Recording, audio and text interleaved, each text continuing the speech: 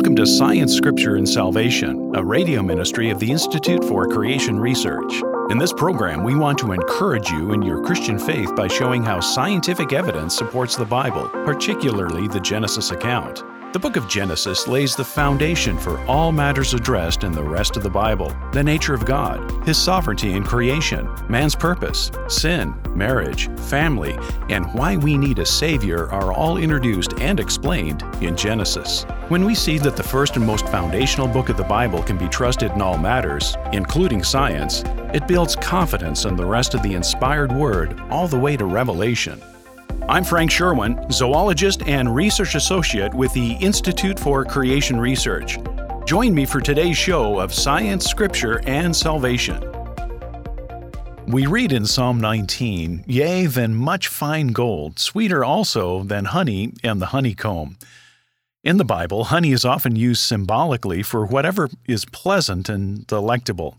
So what better way to introduce a truly amazing insect in God's creation? Next to the fruit fly, the most popular insect of the creation scientist could very well be the European honeybee. In fact, there are 20,000 known species of bees. Much has been written and filmed of this insect's incredible ability to make perfectly formed combs containing hexagonal cells for maximum utilization of space and heat transfer. These hexagons are very orderly and regular, maximizing space and minimizing wax for a specified purpose, that of creating space for honey storage and the raising of the young. Bees are unique in that they are designed by God as pollination agents with physical designs and behavior that specifically enhance pollination. Indeed, bees are the most efficient pollinating insects and can fly as far as 5 miles from the hive in search for food. Sadly, evolutionists do not ascribe this to the Creator, but to a lame process that they call coevolution. In other words, flowers and bees supposedly co-evolve together. But this is hardly a scientific explanation. Non-evolutionists would say, for example, that bees were created with long tongues to extract nectar from flowers, and also have design structures known as scopal hairs and pollen baskets to collect and to carry pollen. The worker honeybee's ability to convey the location of a food source to fellow workers by way of a sophisticated waggle dance is, of course, legendary. A scientist discovered this unique form of communication back in 1953. 21st century research now has revealed that bee vision is more complex than anyone thought. According to science, arthropods have always been complex, and they've always been arthropods. One of the first arthropods found in the fossil record is the amazing trilobite, common in Cambrian and Ordovician sediments. Many of these creatures are so well preserved that a detailed analysis of the eyes has been possible. So, from the beginning, arthropod vision, including bees, has been extremely complicated, a fact not clarified by Darwinism. Indeed, even explaining how the arthropod head supposedly evolved is an acrimonious field, according to secular zoologists. The composition of the arthropod head is one of the bitterest and longest-running problems in animal evolution. Unresolved for more than a century of debate, this sorry tale is infamously known as the endless dispute. The bee head never evolved in the first place, however. It was created. Foraging insects like bees have to learn to deal with a complex array of sensory, landscape, and chemical cues while they search for pollen. As they fly, they must stabilize their flight in windy conditions by extending their hind legs. Even though this costs 30% more energy and produces more drag, it provides stabilization against turbulence by increasing the bee's moment of inertia, specifically their resistance to being flipped over. Well, who taught the bees about the physics and aerodynamics of this process? Who indeed? It was the one who created them. An amazing discovery has recently been made that adds yet another layer of complexity to the incredible honeybee. Heater bees have been discovered that generate heat by way of the vibration of their abdomens, Or they can actually decouple their wings from their flight muscles, allowing them to use these muscles to contract vigorously without using their wings.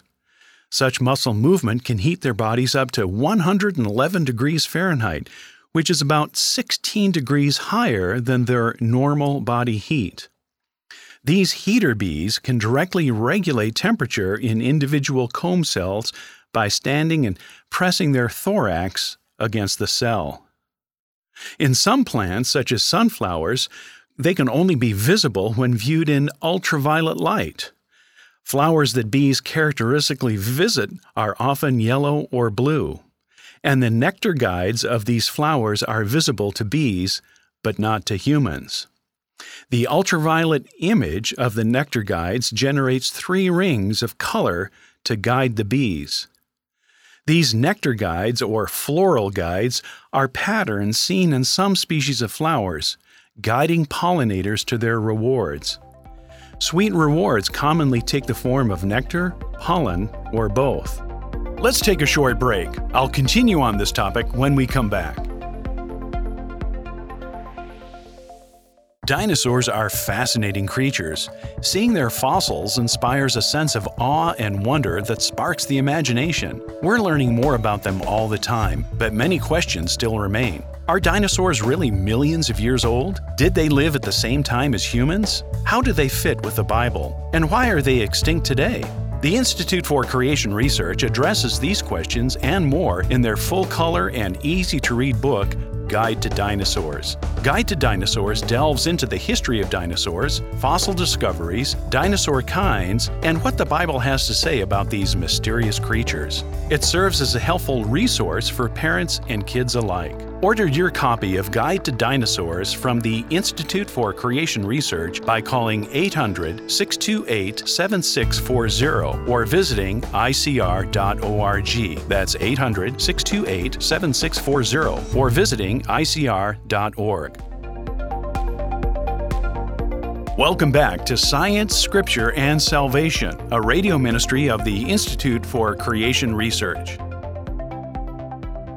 It was the psalmist who said in Psalm 119, "How sweet are thy words unto my taste, yea, sweeter than honey to my mouth."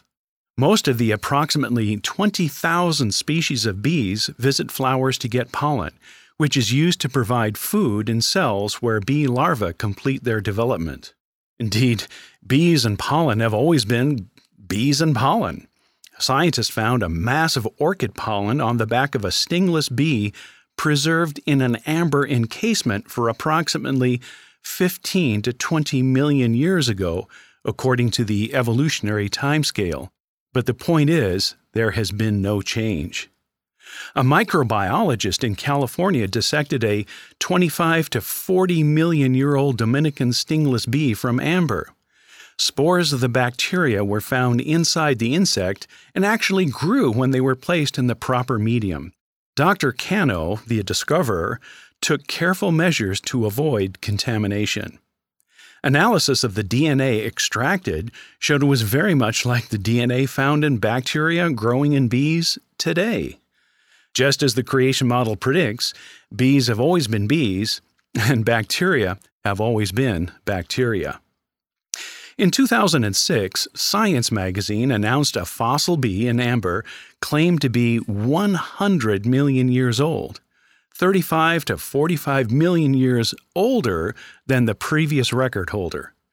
It was predominantly bee-like in its physical makeup. The amber-imprisoned insect was in remarkable condition, showing individual hairs on undamaged portions of its thorax, legs, abdomen, and head. The legs and wings are clearly visible, said the article. Such an amazing preservation for these supposed millions of years. Could it possibly be that the fossilized bee was just thousands of years old?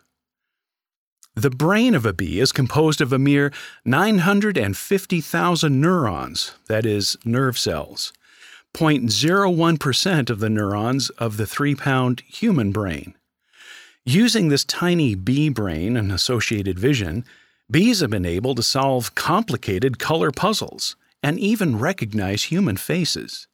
They do this by using their 6,300 ommatidia that comprise their complex eye. It has been discovered that there's no way that such tiny brains using such little energy could arrive at navigational answers so consistently and rapidly using the same methods as man-made computers.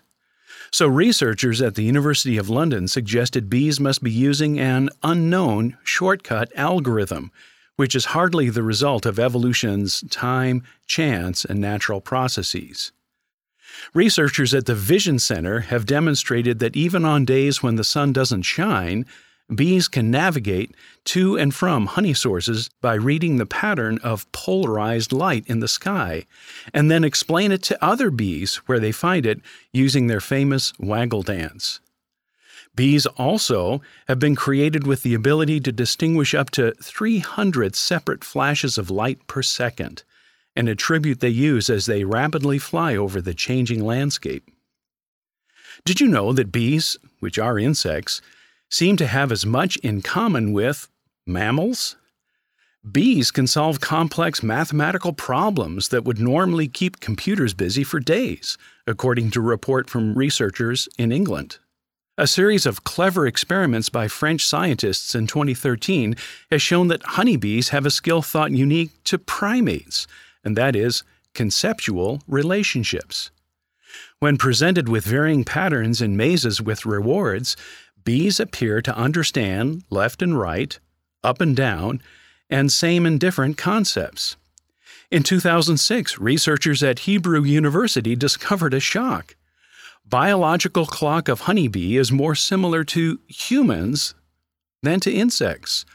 Dr. Guy Bloch said, and I quote, "Discovering that molecular characteristics of the biological clock in bees is closer to the biological clock in mammals than that of flies was a big surprise, since previously it's been thought that there is one type of clock that is typical of insects and another typical of mammals."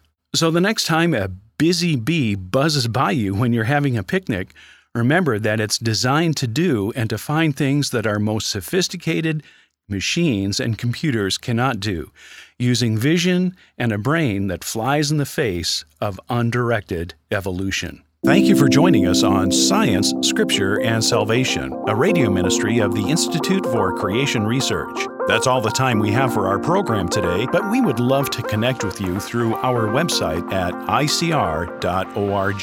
For over 45 years, ICR has equipped believers with evidence of the Bible's accuracy and authority by showing how science supports the Genesis creation account. Our scientists research the evidence for creation and communicate their findings through books, articles, DVD series, and conferences. Please visit our website at icr.org for more information about the latest scientific discoveries, to subscribe to our free magazine and devotional, and to locate our next creation conference at a venue near you. All of this and more at icr.org. If you've enjoyed this podcast, subscribe to Science, Scripture, and Salvation on iTunes. Also, do us a favor and rate and review the show so that more listeners can find us. Thanks for listening, and God bless.